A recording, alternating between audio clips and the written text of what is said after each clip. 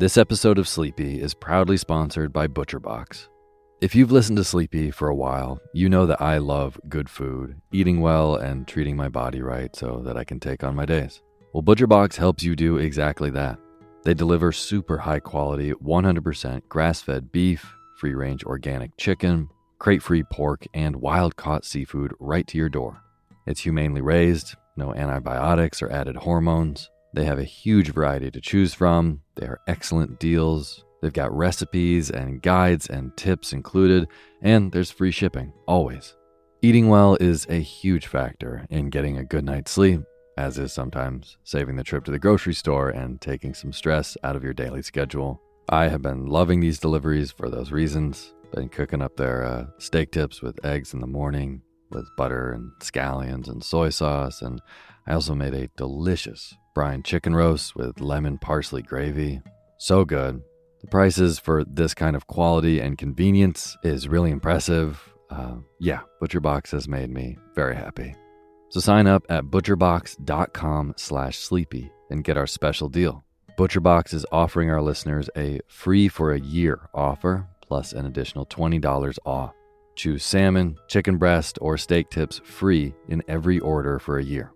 Sign up today at butcherbox.com/sleepy and use code SLEEPY to choose your free for a year offer. Plus, get $20 off your first order. butcherbox.com/sleepy. Eat well, sleep well.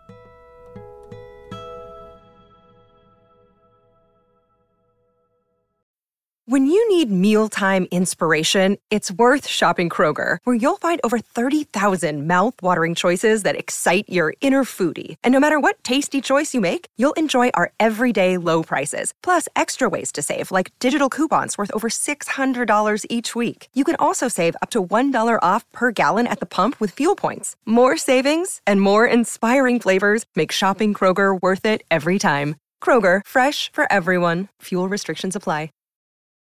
Imagine unlocking a version of yourself that's unstoppable, where mental barriers no longer hold you back.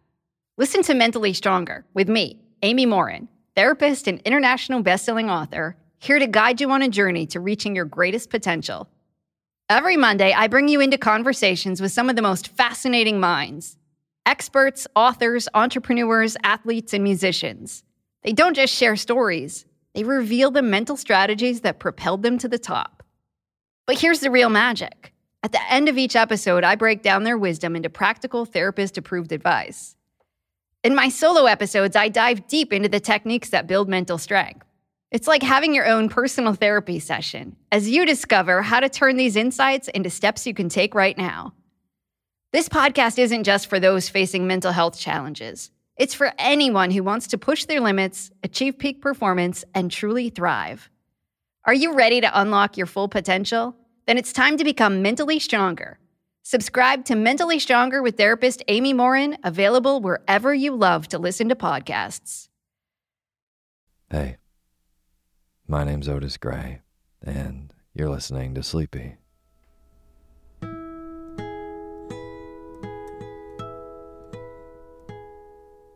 Podcast where I read old books to help you get to sleep, and a proud member of the Airwave Podcast Network. I have got a wonderful, snoozy bedtime story for you tonight. But before we get to tonight's reading, I just want to thank all of our patrons on patreon.com. Rachel Goldberg, Kristen Bryant, and Cherie Stanley. Thank you all so much for donating and being a part of making this show. And for anyone who doesn't know, these names that I just read are brand new patrons on patreon.com, which is a wonderful website where you can go on and support creators of the work that you like. So, if the Sleepy Podcast has become part of your daily routine, maybe it helps you get a better night's sleep, consider going to patreon.com/sleepyradio and donating even $1 a month. It goes a really long way. Again, that's patreon.com/sleepyradio. Thank you. And as always, the music you're hearing is by my good friend James Lepkowski, and the cover art for Sleepy is by Gracie Kanan. Well, tonight we have a oldie but goodie on the show. I'm going to be reading Black Beauty, the autobiography of a horse. It was written in 1877 by Anna Sewell, and this is a book that was put together in the last parts of her life, and it's definitely stood the test of time, and it's a really beautiful story. I hope that tonight it helps you doze off into a deep, deep slumber. So without further ado, Black Beauty by Anna Sewell. And now is the time for you to fluff up your pillow just how you like it. Feel yourself melt into your bed. Get real comfortable. Close your eyes and let me read to you.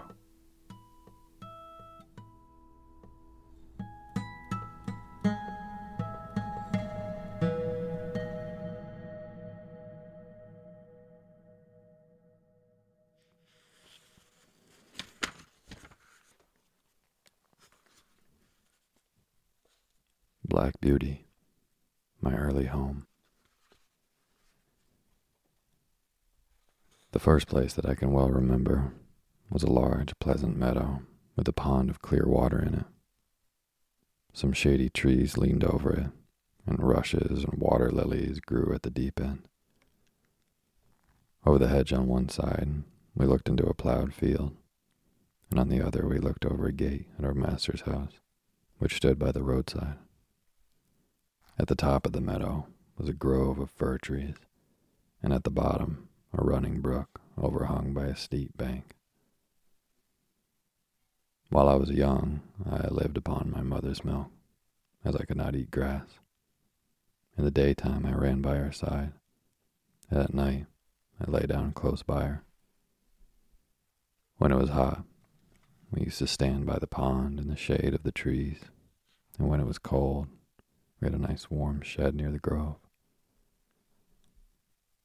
As soon as I was old enough to eat grass, my mother used to go out to work in the daytime and come back in the evening. There were 6 young colts in the meadow besides me. They were older than I was. Some were nearly as large as grown-up horses. I used to run with them. I had great fun. We used to gallop all together around and round the field as hard as we could go. Sometimes we had rather rough play, but they would frequently bite and kick as well as gallop. One day, when there was a good deal of kicking, my mother whinnied to me to come to her, and then she said, "I wish you to pay attention to what I'm going to say to you. The colts who live here are very good colts, but they are cart horse colts, and of course they have not learned manners. You have been well bred and well born. Your father has a great name in these parts, and your grandfather won the cup 2 years at the Newmarket races. Your grandmother had the sweetest temper of any horse I ever knew, and I think you have never seen me kick or bite. I hope you will grow up gentle and good, and never learn bad ways. Do your work with good will. Lift your feet up when you trot, and never bite or kick even in play." I have never forgotten my mother's advice. I knew she was a wise old horse, and our master thought a great deal of her. Her name was Duchess, and he often called her Pet. Our master was a good, kind man. He gave us good food, good lodging, and kind words. He spoke as kindly to us as he did to his little children. We were all fond of him, and my mother loved him very much. When she saw him at the gate, she would neigh with joy and trot up to him. He would pat and stroke her and say, "Well, old pet, how's your little one?" Then he would give me a piece of bread, which was very good, and sometimes he brought a carrot for my mother.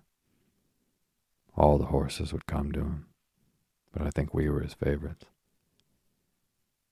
My mother always took him to the town on a market day in a light gig. There was a ploughboy, Dick, who sometimes came into our field to pluck blackberries from the hedge. When he had eaten all he wanted, he would have what he called fun with the colts, throwing stones and sticks at them to make them gallop. We did not much mind him, for we would gallop off, but sometimes a stone would hit and hurt us. One day he was at this game, and did not know the master was in the next field. But he was there, watching what was going on. Over the hedge he jumped in a snap, and catching Dick by the arm gave him such a box on the ear as made him roar with the pain and surprise. As soon as we saw the master, we trotted up near to see what went on. "Bad boy," he said. "Bad boy to chase the colts. This is not the first time, nor the second, but it shall be the last. There, take your money and go home. I shall not want you on my farm again."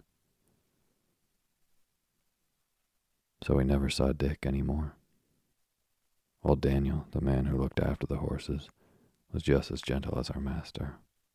So we were well off.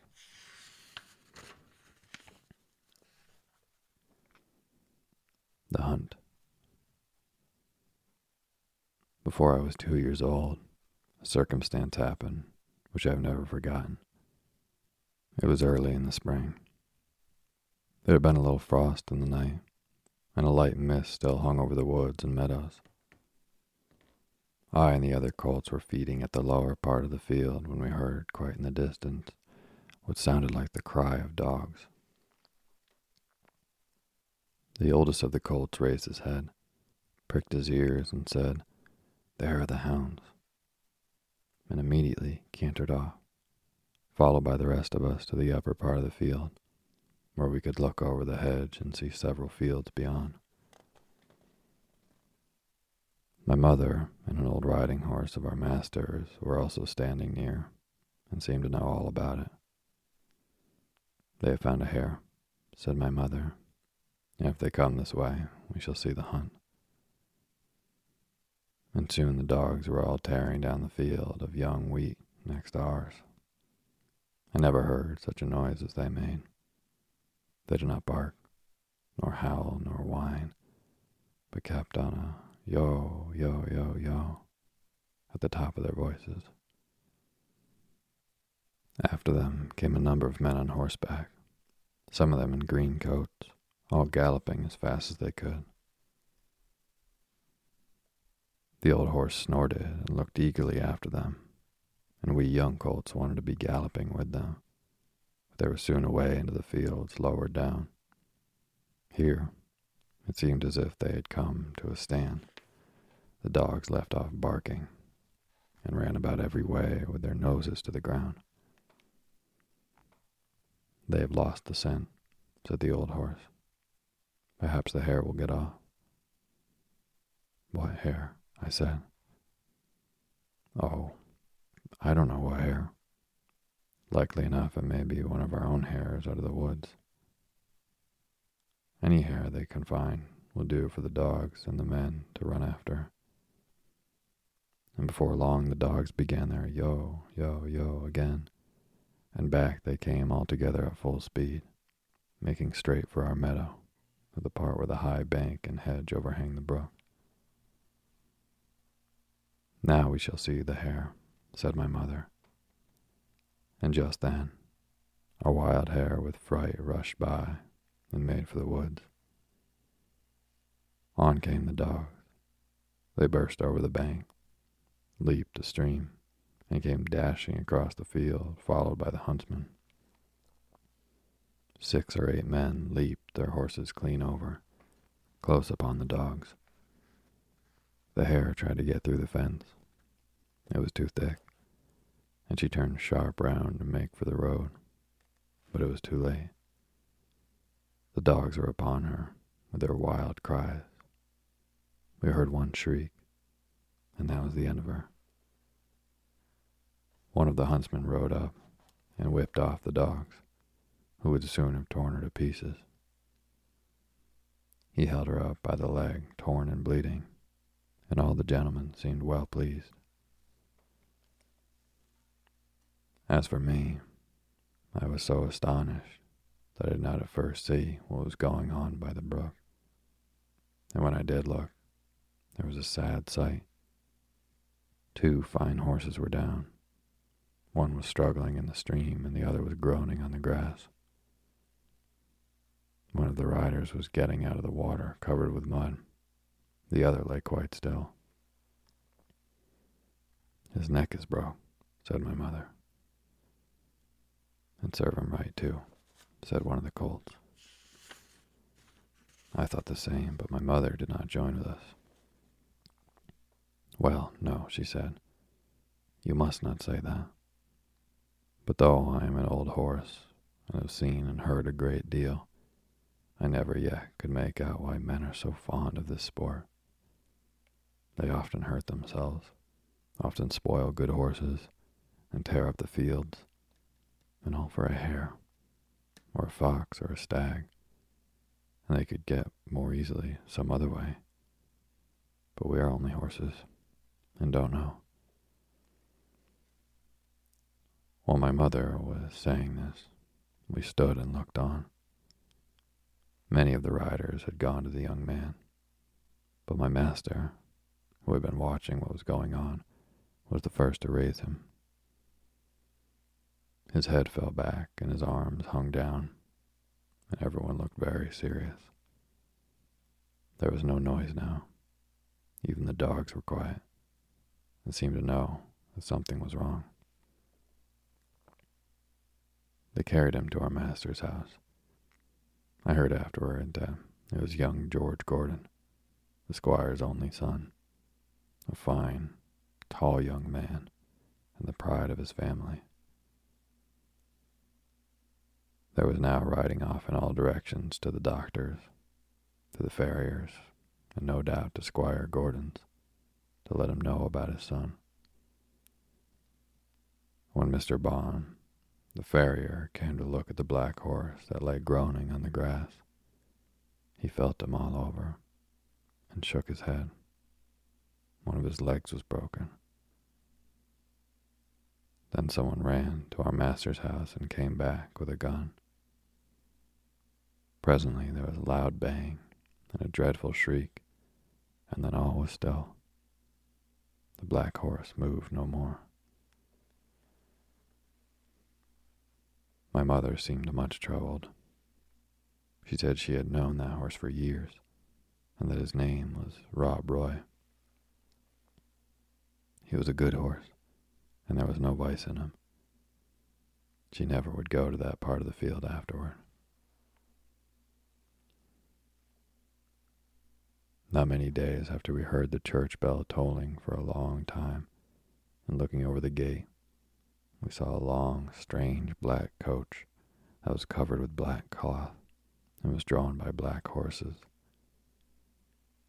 After that came another, and another, and another, and all were black, while the bell kept tolling, tolling. They were carrying young Gordon to the churchyard to bury him. He would never ride again. What they did with Rob Roy, I never knew. But 'twas all for one little hare.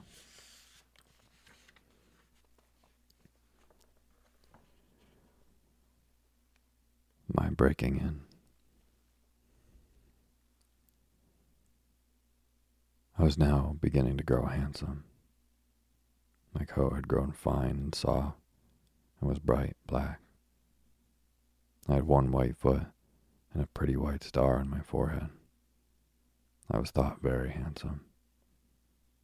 My master would not sell me till I was 4 years old. He said lads ought not to work like men, and colts ought to not work like horses till they were quite grown up. When I was 4 years old, Squire Gordon came to look at me. He examined my eyes, my mouth, and my legs. He felt them all down, and then I had to walk and trot and gallop before him. He seemed to like me, and said, when he has been well broken in, he will do very well. My master said he would break me in himself, as he should not like me to be frightened or hurt, and he lost no time about it, for the next day he began. Everyone may not know what breaking in is, therefore I will describe it. It means to teach a horse to wear a saddle and bridle, and to carry on his back a man, woman, or child, to go just the way they wish, and to go quietly. Besides this, he has to learn to wear a collar, a crupper, and a breeching, and to stand still while they are put on, then to have a cart or a chaise fixed behind, so that he cannot walk or trot without dragging it after him. And he must go fast or slow, just as the driver wishes. He must never start at what he sees, nor speak to other horses, nor bite, nor kick, nor have any will of his own, but always do his master's will, even though he may be very tired or hungry. But the worst of all is, when his harness is once on, he may neither jump for joy, nor lie down for weariness. So you see, this breaking in is a great thing. I had, of course, long been used to a halter and a headstall, and to be led about in the fields and lanes quietly. But now I was to have a bit and bridle. My master gave me some oats as usual, and after a good deal of coaxing, he got the bit into my mouth, and the bridle fixed. But it was a nasty thing. Those who have never had a bit in their mouths cannot think of how bad it feels. A great piece of cold, hard steel, as thick as a man's finger, to be pushed into one's mouth, between one's teeth, and over one's tongue, with the ends coming out of the corner of your mouth, and held fast there by straps over your head, under your throat, round your nose, and under your chin, so that no way in the world can you get rid of the nasty, hard thing. Which is very bad. Yes, very bad. At least I thought so. But I knew my mother always wore one when she went out, and all horses did when they were grown up. And so, what with the nice oats, and with my master's pats, kind words, and gentle ways, I got to wear my bit and bridle. Next came the saddle. But that was not half so bad. My master put it on my back very gently, while old Daniel held my head. He then made the girth fast under my body, patting and talking to me all the time. Then I had a few oats, then a little leading about, and this he did every day, till I began to look for the oats and the saddle. At length, one morning, my master got on my back and rode round the meadow on the soft grass. It certainly did feel queer, but I must say, I felt rather proud to carry my master, and as he continued to ride me a little every day, I soon became accustomed to it. The next unpleasant business was putting on the iron shoes. That, too, was very hard at first. My master went with me to the smith's forge to see that I was not hurt or got any fright. The blacksmith took my feet in his hand, one after the other, and cut away some of the hoof. It did not pain me, so I stood still on 3 legs till he had done them all. Then he took a piece of iron, the shape of my foot, and clapped it on, and drove some nails through the shoe quite into the hoof, so that the shoe was firmly on. My feet felt very stiff and heavy, but in time I got used to it. And now, having got so far, my master went on to break me to harness. There were more new things to wear. First, a stiff, heavy collar just on my neck, and a bridle with great side pieces against my eyes called blinkers. And blinkers indeed they were, for I cannot see on either side, but only straight in front of me. Next, there was a small saddle with a nasty, stiff strap that went right under my tail. That was the crupper. I hated the crupper. To have my long tail doubled up and poked through that strap was almost as bad as the bit. I never felt more like kicking. But of course, I could not kick such a good master. And so in time I got used to everything and could do my work as well as my mother. I must not forget to mention one part of my training, which I have always considered a great advantage. My master sent me for a fortnight to a neighboring farmer's, who had a meadow which was skirted on one side by the railway. Here were some sheep and cows, and I was turned in among them. I shall never forget the first train that ran by.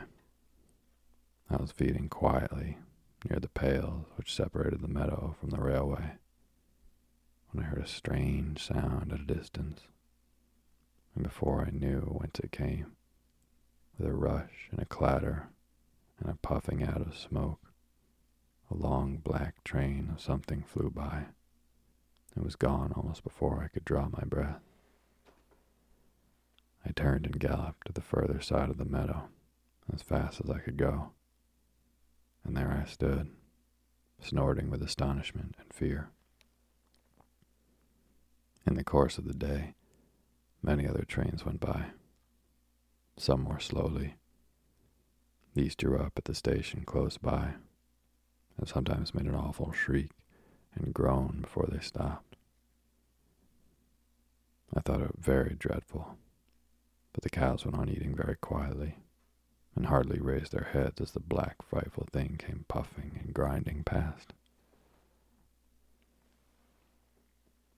For the first few days I could not feed in peace, but as I found that this terrible creature never came into the field or did me any harm, I began to disregard it, and very soon I cared as little about the passing of the train as the cows and the sheep did.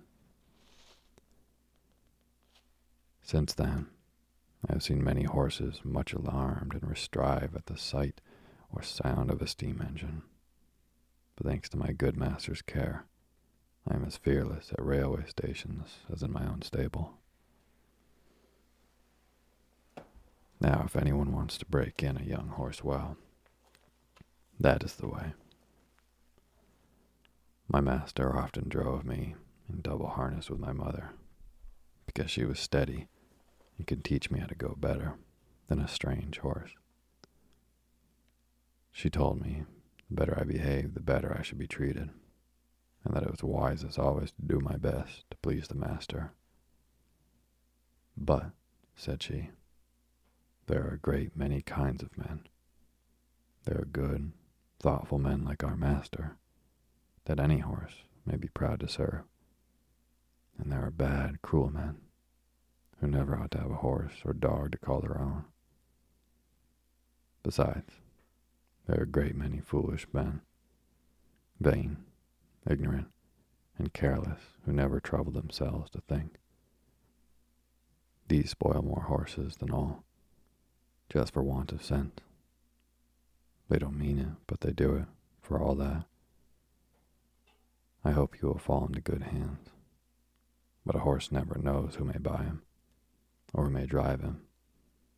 It is all a chance for us. But still, I say, do your best, wherever it is, and keep your good name.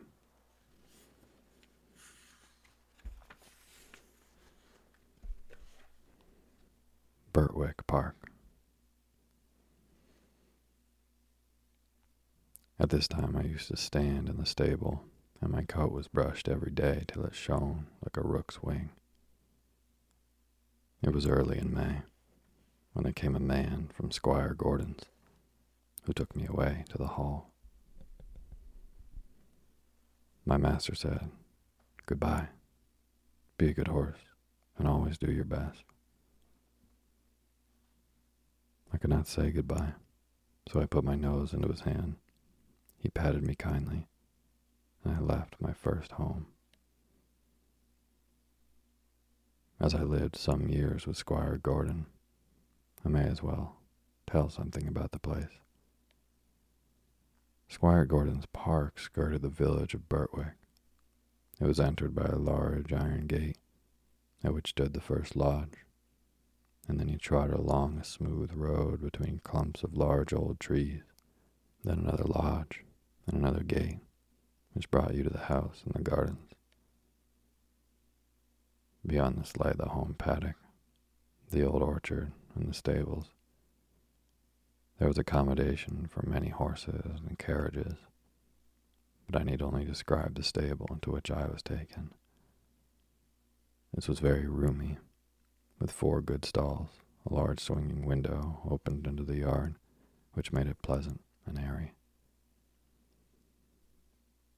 The first stall was a large square one, shut in behind with a wooden gate, and others were common stalls, good stalls, but not nearly so large.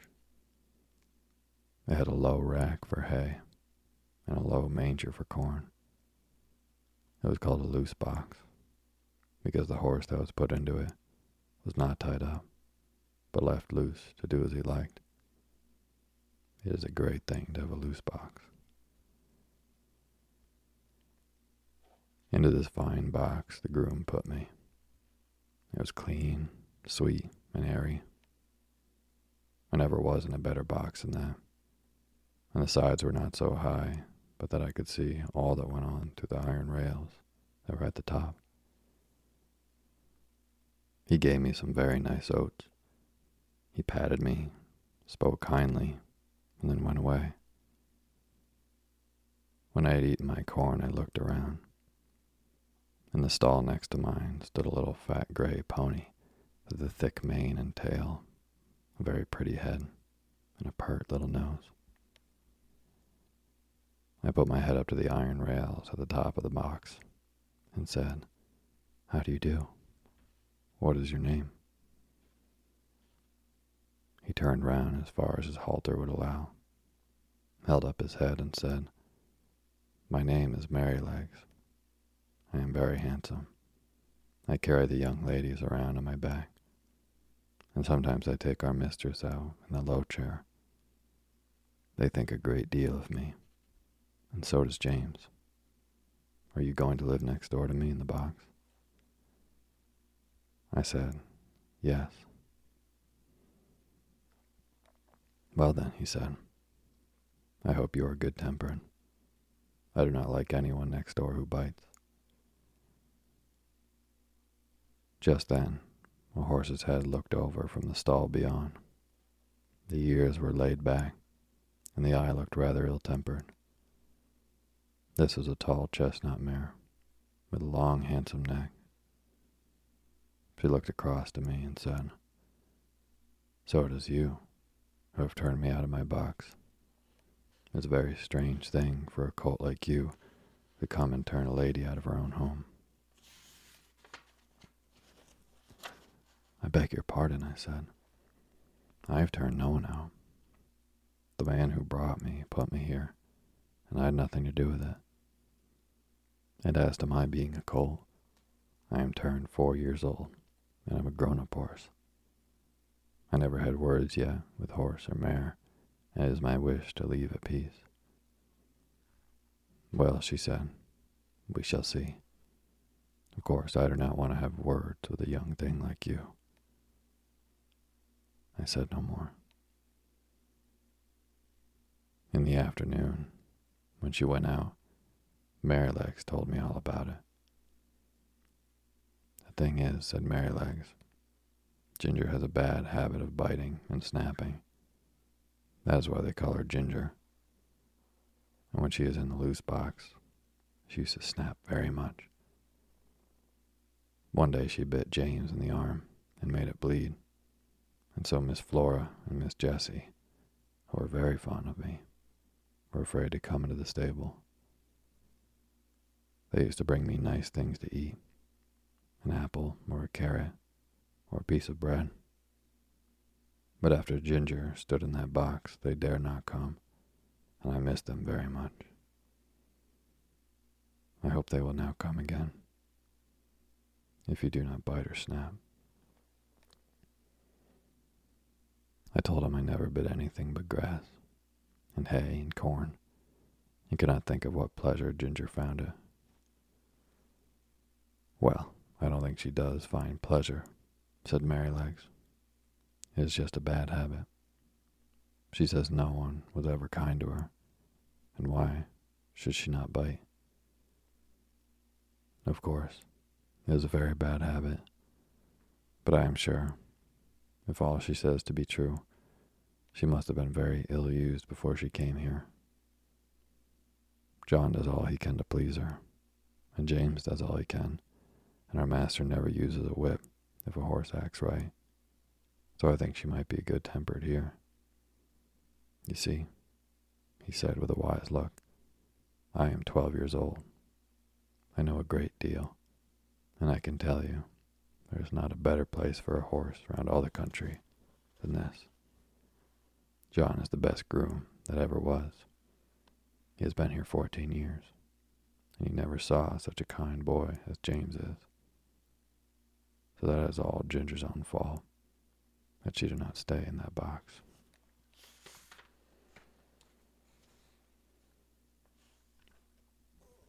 A fair start. The name of the coachman was John Manley. He had a wife and one little child, and they lived in the coachman's cottage, very near the stables. The next morning, he took me into the yard and gave me a good grooming, and just as I was going into my box, with my coat soft and bright, the squire came in to look at me and seemed pleased. John, he said, I meant to have tried the new horse this morning, but I have other business. You may as well take him around after breakfast. Go by the common and the highwood, and back by the watermill and the river. That will show his paces. I will, sir, said John. And after breakfast, he came and fitted me with a bridle. He was very particular in letting out and taking in the straps to fit my head comfortably. Then he brought a saddle, but it was not broad enough for my back. He saw it in a minute and went for another, which fitted nicely. He rode me first slowly, then a trot, then a canter, and we were on the common. He gave me a light touch with his whip, and we had a splendid gallop. Ho ho, my boy, he said, as he pulled me up. You would like to follow the hounds, I think. As we came back through the park, we met the squire and Mrs. Gordon walking. They stopped, and John jumped off. Well, John, how does he go? First rate, sir, answered John. He is as fleet as a deer. Has a fine spirit, too. But the lightest touch of rein will guide him. Down at the end of the common, we met one of those traveling carts, hung all over with baskets, rugs, and such like. You know, sir, many horses will not pass those carts quietly. He just took a good look at it, and then it went on as quiet and pleasant as could be. They were shooting rabbits near the highwood, and a gun went off close by. He pulled up a little and looked, but did not stir a step to right or left. I just held the rein steady and did not hurry him. And it's my opinion he has not been frightened or ill-used while he was young. That's well, said the squire. I will try him myself tomorrow. The next day I was brought up for my master. I remembered my mother's counsel and my good old master's, and I tried to do exactly what he wanted me to do. I found he was a very good rider, and thoughtful for his horse, too.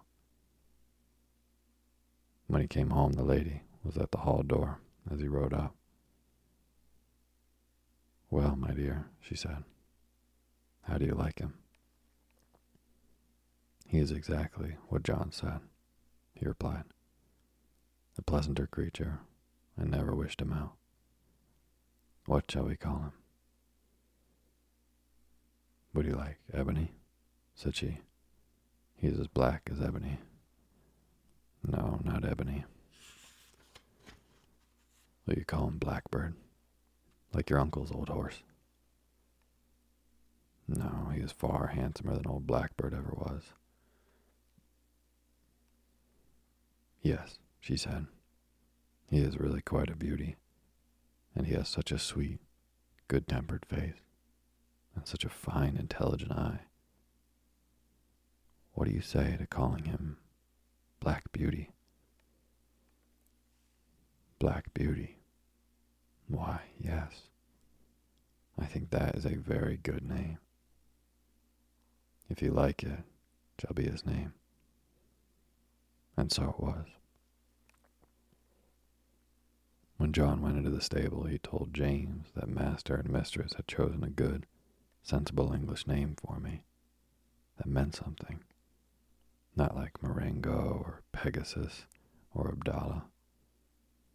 They both laughed, and James said, if it was not for bringing back the past, I should have named him Rob Roy, for I never saw two horses more alike. "That's no wonder," said John. "Didn't you know that Farmer Gray's old Duchess was the mother of them both?" "I never heard that before. And so poor Rob Roy, who was killed at that hunt, was my brother. I did not wonder that my mother was so troubled. It seems that horses have no relations, but at least they never know each other after they are sold." John seemed very proud of me. He used to make my mane and tail almost as smooth as a lady's hair, and he would talk to me a great deal. Of course, I did not understand all he said, but I learned more and more to know what he meant, and what he wanted me to do. I grew very fond of him. He was so gentle and kind. He seemed to know just how a horse feels. And when he cleaned me, he knew the tender places and the ticklish places. When he brushed my head, he went as carefully over my eyes as if they were his own, and never stirred up any ill temper. James Howard, the stable boy, was just as gentle and pleasant in his own way, so I thought myself well off. There was another man who helped me in the yard, but he had very little to do with Ginger and me. A few days after this, I had to go out with Ginger in the carriage.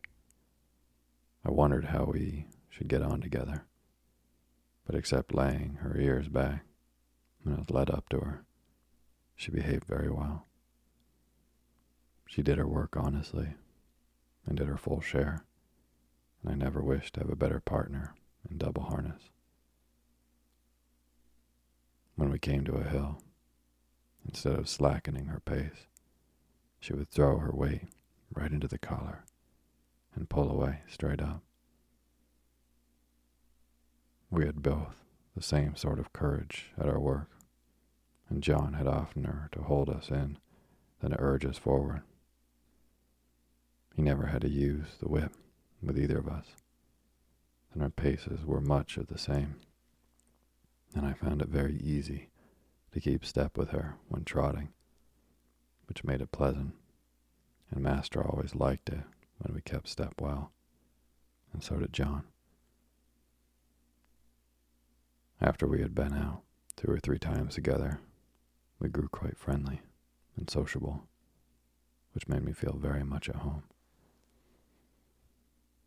As for Merrylegs, he and I soon became great friends. He was such a cheerful, plucky, good-tempered little fellow that he was a favorite with everyone, and especially with Miss Jessie and Flora. We used to ride him around the orchard and have fine games with him and their little dog, Frisky.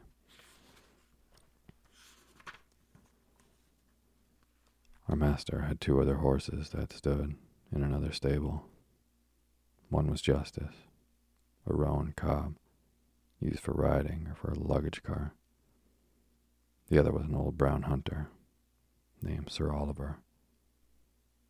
He was past work now, but was a great favorite of the master, who gave him the run of the park.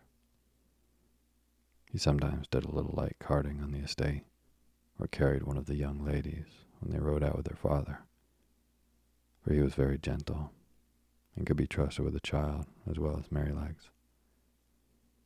The cob was strong, well-made, good-tempered horse, and we sometimes had a little chat in the paddock. But of course I could not be so intimate with him as with Ginger, who stood in the same stable.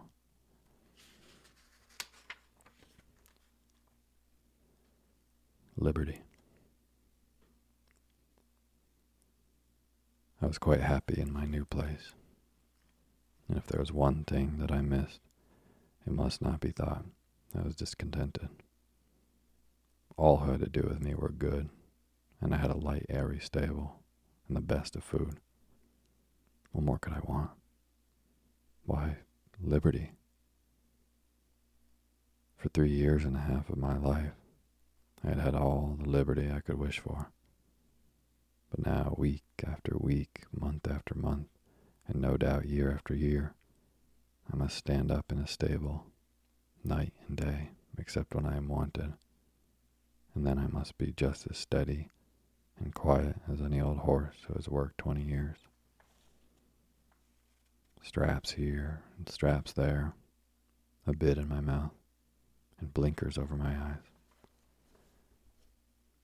Now I am not complaining, for I know it must be so. I only mean to say that for a young horse full of strength and spirits, who has been used to some large field or plain where he can fling up his head and toss up his tail and gallop away at full speed, then round and back again with a snort to his companions, I say it is hard never to have a bit more liberty to do as you like. Sometimes, when I have had less exercise than usual, I felt so full of life and spring that when John has taken me out to exercise, I really could not keep quiet. Do what I would, it seemed as if I might jump or dance or prance, and many a good shake I know I must have given him, especially at the first, but he was always good and patient. Steady, steady, my boy, he would say. Wait a bit, and we will have a good swing, and soon get the tickle out of your feet. Then as soon as we were out of the village, he would give me a few miles at a spanking trot, and then bring me back as fresh as before, only clear of the fidgets, as he called them. Spirited horses, when not enough exercise, are often called skittish, when it is only play, and some grooms will punish them. But our John did not. He knew it was only high spirits. Still, he had his own ways of making me understand by the tone of his voice or the touch of his rein. If he was very serious and quite determined, I always knew it by his voice, and that had more power with me than anything else, for I was very fond of him. I ought to say that sometimes, We had our liberty for a few hours. This used to be on fine Sundays in the summertime. The carriage never went out on Sundays because the church was not far off. It was a great treat to us to be turned down into the home paddock or the old orchard. The grass was so cool and soft to our feet, the air so sweet, and the freedom to do as we liked was so pleasant. To gallop, to lie down and roll over on our backs, or to nibble the sweet grass. Then it was a very good time for talking as we stood together under the shade of the large chestnut tree.